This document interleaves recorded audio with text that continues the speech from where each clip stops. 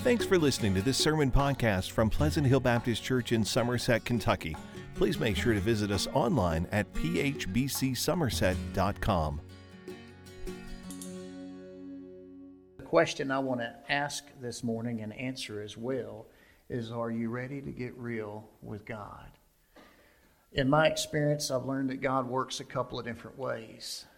Number one, God shows up when we take our mask off, just like the kid in the Spider-Man outfit. When he felt comfortable enough, he took his mask off, and everybody was amazed.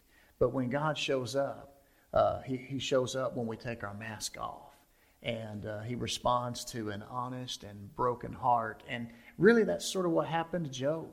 I mean, we've been going through the book of Job for the past 6 weeks, and Job was hurting. He was frustrated. He didn't understand what was going on, why it was happening, and he just wanted God.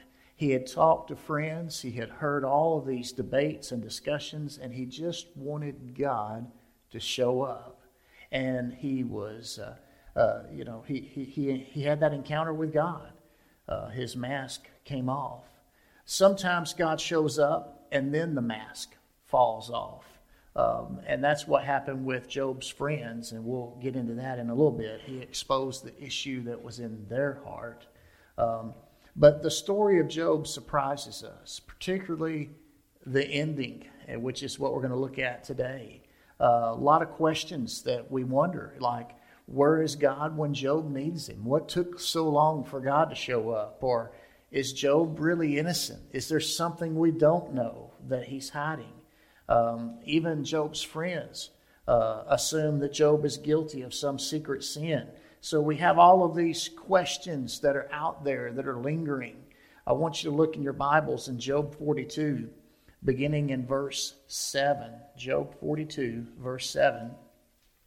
After the Lord had finished speaking to Job, he said to Eliphaz the Temanite, I am angry with you and your two friends, for you have not spoken the truth about me as my servant Job has. Now take 7 bulls and 7 rams, go to my servant Job, and offer a burnt offering for yourselves. Then my servant Job will pray for you. I will surely accept his prayer and not deal with you as your folly deserves. For you have not spoken the truth about me as my servant Job has. Then Eliphaz the Temanite, Bildad the Shuhite, and Zophar the Naamathite went and did as the Lord had told them, and the Lord accepted Job's prayer. Now, I don't know about you, but as this story unfolds, particularly the ending, we're confronted with an unexpected ending. Have you ever been reading a good book and you get to the end, you're like, well, I didn't see that coming. Or if you're the movie person, I'm the book person, but if you go to a movie and it's really, really good and you get to the ending and you're like, not quite what I was hoping for. But here you get to the end of Job and you're like, wow, God shows up. He validates Job, but he does deal with Job's attitude. And then he turns to Job's friends and says, y'all aren't right either. And all of a sudden you're like, wow. So God speaks with Job and corrects his attitude. In other words, Job's actions were right, but his perspective was wrong. And then God speaks to Job's friends and rebukes them for misrepresenting God. He commands them to offer a burnt offering. Well, what do? He's God. And so that's what they do. Over and over he says, my servant Job, go to my servant Job. My servant Job will pray for you. So notice how God is piling up the affirmation. He's calling Job my servant 1, 2, 3 times. And then he commands his friends. He says, I'm angry with you. And he rebukes them for misrepresenting him. And then he commands Job to pray for his friends. Wow. You know, that almost reminds me of when I was a kid and me and some friends were playing. I was at my granddad's house, and all of a sudden, kids, they get into it. We got into it, and my granddad didn't know who had did what, so he said, y'all come here. And we all had to hug, and we had to apologize, and you're about this tall, and you're like, ah. And I remember that.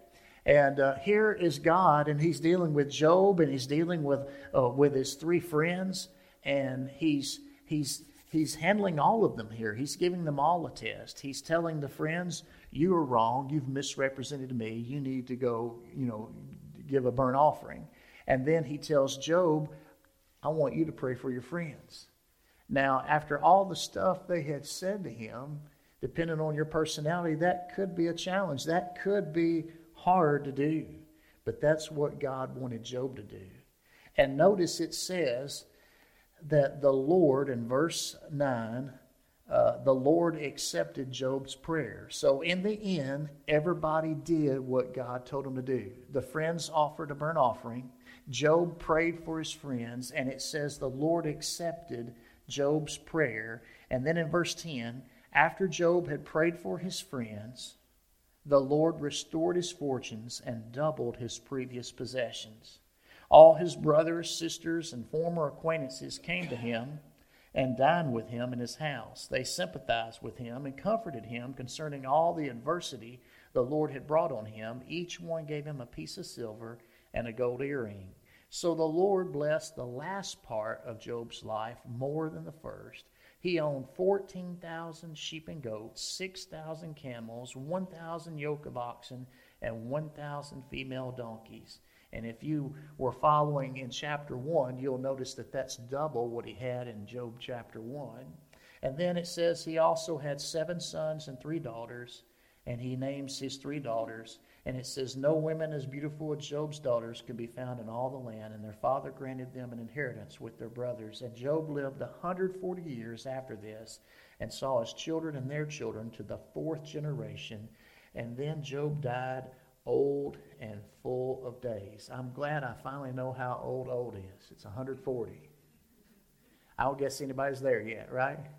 But at any rate, you look here, and yes, it has a happy ending, but let's be honest, sometimes there's not a fairy tale ending. Sometimes in life we want that great ending, and it may or may not come. But let's look at what we can learn from Job. What I want to specifically answer this morning is this question: are you ready to get real with God? And I want to give you 3 questions to help you have a shift in your thinking about God. Just like Michael Jr. said, he had to make a shift from giving people to laugh rather than just getting laughter. Well, you and I have got to make a shift in our thinking when it comes to God.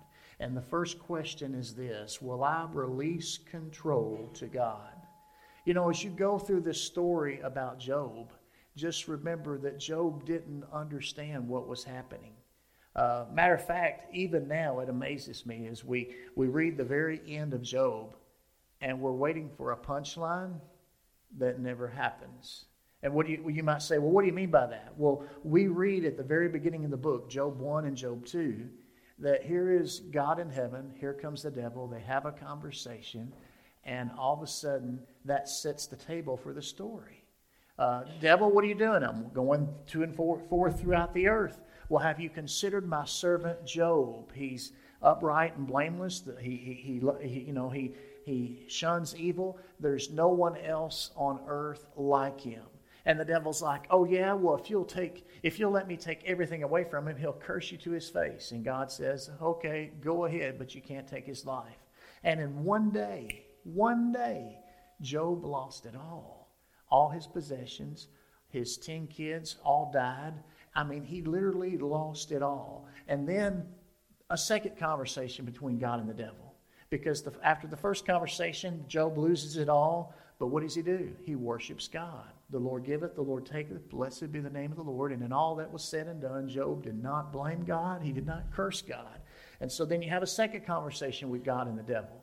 And this time, he's allowed to inflict sores, pain, all over Job's body. And still he doesn't curse God. He doesn't blame God. And then we have the rest of the story with him and his friends and all the discussions and all the debates until finally God shows up.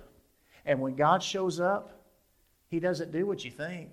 You know, if I was writing this story, this would be like the perfect moment, the perfect timing when God says, Job, there's something you need to know.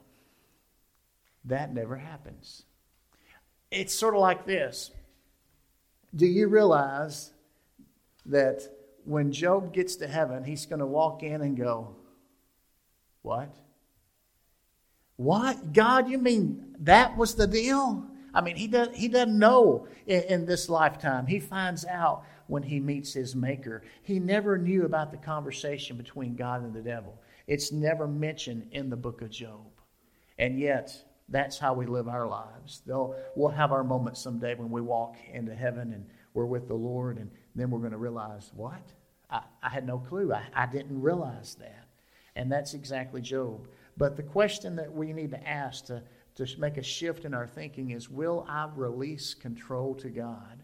You see, when Job met God, he realized that he was out of his league. He was over his head, that God is God and Job was not. And he had to release control to God. And when you and I, when it comes to getting real with God, we have to ask that question, will I release control to God? We might think we're in control, but I promise you we are not in control. And even when God comes into your life, one of the fruits of the Spirit of God is self-control. Why? Because He's in control of our lives. And so we have to ask that question, will I release control? Job had to take his hands off everything. He had to realize, I can't handle being God, not even for a day. And so he released control to God. A second question that you have to ask is this: am I willing to change my attitude? Am I willing to change my attitude? When God shows up and Job has his day with God, his attitude completely changes. He basically says, God, I didn't know. I didn't know. I'm putting my hand over my mouth. I've spoken about things I don't understand. I've seen you. I've heard about you. But now I'm sorry. I'm just dust and ashes. That's Job. He changes his attitude. You know, it's kind of like when you're going down Highway 27 and you have all those lights and all of a sudden there's one turning yellow. I think I can make it. Nope, better not. But you make that split second, don't you? I mean, it's a split second that you make that decision. And then whenever you make that decision, you got to stick with it. If you're going to go, you go. And if you stop, you better stop. But you can't sort of yes, no, maybe. You've got to pick one. You and I have to do the same thing when it comes to our attitude. We have to ask ourselves, am I willing to change my attitude? When God showed up, Job was willing to change his attitude. And that made all the difference in the world. Think about it. Job probably couldn't imagine praying for his friends after all the things that they had said to him. I mean, Bildad, the Shuhite, the number 2 friend, the middle speaker, he basically told Job, you can read it earlier in the book, maybe all this happened, Job, because your kids aren't right with God. Now, can you imagine somebody saying that to you? You lose a child and somebody goes, well, maybe I mean, that would hurt. That would be so, that would sound so cruel. That was his counsel. And so you can only imagine how Job would have felt when it came to all these discussions with his friends. It wasn't easy. They said some things that were rude and crude, and some of them hurt. And here is Job, and God is saying, Job, I want you to pray for your friends. That's the thing. Sometimes God asks us to do the things that maybe we don't want to do. Maybe He pushes us a little bit and says, you've got to do the right thing here. Whatever it is. But Job had to be willing to change his attitude. And he did. When God showed up, his attitude changed. And he realized when God said, you've got to pray for your friends, that he was willing to pray for his friends. And the Bible says that the Lord accepted Job's prayer. And then there's one more question. The first question is, will I release control to God? The second question, am I willing to change my attitude? And the third question is, do I believe God cares about me? Now this is a very pertinent question. When you go through whatever it is you're dealing with, do you, deep down in your heart and soul, believe that God loves you? Do you believe that He cares for you? Because sometimes it's a struggle. Henry Blackaby talked about this years ago. One of his, he's got sons and one daughter, and his daughter, I believe, was dealing with cancer, and he was really wrestling with that. And he says what made it easy for him is he had seen so many times, something bad happens to a family member, And people get upset with God. They blame God. Well, God doesn't love me, or He wouldn't let this happen. And he says, I didn't go through that by the grace of God because of one thing. He said, I had made a decision when I was younger that I knew that God loved me. And I settled it when I looked at the cross. Jesus died for you, and He died for me. Romans 5:8 says that God demonstrates His love for us. How? That Christ died for us, even while we were sinners. So even before we got saved, even before we came to know the Lord, God loved us so much, He sent His Son to die for you and me. And the fact that Jesus died on that cross, that demonstrates His love for you and I. It proves His love for you and me. And so for that reason, we can settle that issue. Do I believe God cares about me? Job learned that God loved him, even though he never understood the tragedy. There again, I mentioned that a moment ago, but thinking about it again, Job never finds out in this story what really happened behind the scenes. The conversation between God and the devil, God doesn't disclose that. Why he went through what he went through, God never told him why. Now think about that. Some of us will get stuck in life because we get hurt, we get angry, we get frustrated, and why? You may not ever know. You have to be okay with that. You have to be okay with that. Job learned that he could get real with God when he released control, when he changed his attitude, and when he realized, I believe that God cares about me. And God blessed him doubly at the end of his life more than at the beginning of his life. Maybe it was a reward for passing the test. But whatever, God blessed Job, and he was real in his life. This morning, you've got a decision to make. As you deal with the hurt and the pain in your life, and we've all been hurt at some time or another. How do you process the pain? How do you deal with it? How do you keep it from discouraging you and ultimately defeating you? Well, you've got to get real with God. Get real with God. Ask yourself these questions to shift your mindset towards God. Are you trying to have the control? Then release that control. Do you need to change your attitude? Maybe your actions are right, but maybe your attitude is completely wrong. Let God show you that and be willing to do whatever He asks you to do. Maybe God's going to come to you and say, you know what I want you to do? I want you to pray for them. And whoever them is, it might be somebody that you don't even like, but He's saying, I want you to pray for them. And until you're willing to pray for them, God says, I can't bless you. Think about that. God did not bless Job until he had prayed for his friends who had hurt him, who had, come to him and just pointed the finger at him. You're the problem, Job. Isn't it neat how God deals with all this? He deals with Job. He deals with his friends. He deals with the entire situation. That's why God is God. He's able to see through all of the hearts, all of the mask, and see exactly what the issues are and make a right judgment. That is our God.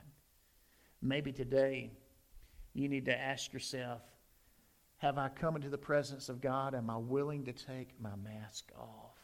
Or am I willing to let God read my mail? Am I willing to let Him, deal with my heart? And am I willing to change my attitude and do what He's telling me to do so that He can bless me? And do I believe that God cares about me? It's kind of neat the way this book ends, because Job never finds out why all that happened in the first place. And you know what? That's the way we live our lives. You want to know why. You want to know why. And many times we never know why. And you have to be okay with that. You have to realize that He is God. You and I are not. But are we willing to surrender to Him? Are we willing to obey Him? Are we willing to love and trust Him?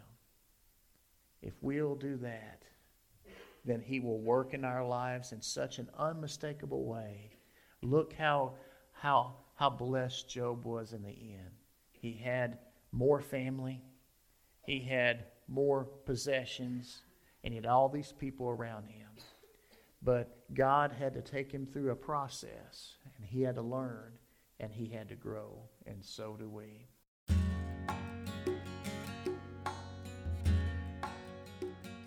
Thanks for listening to this sermon podcast from Pleasant Hill Baptist Church. To learn more about the church, find out meeting times, or learn how to contact the pastor, please visit phbcsomerset.com.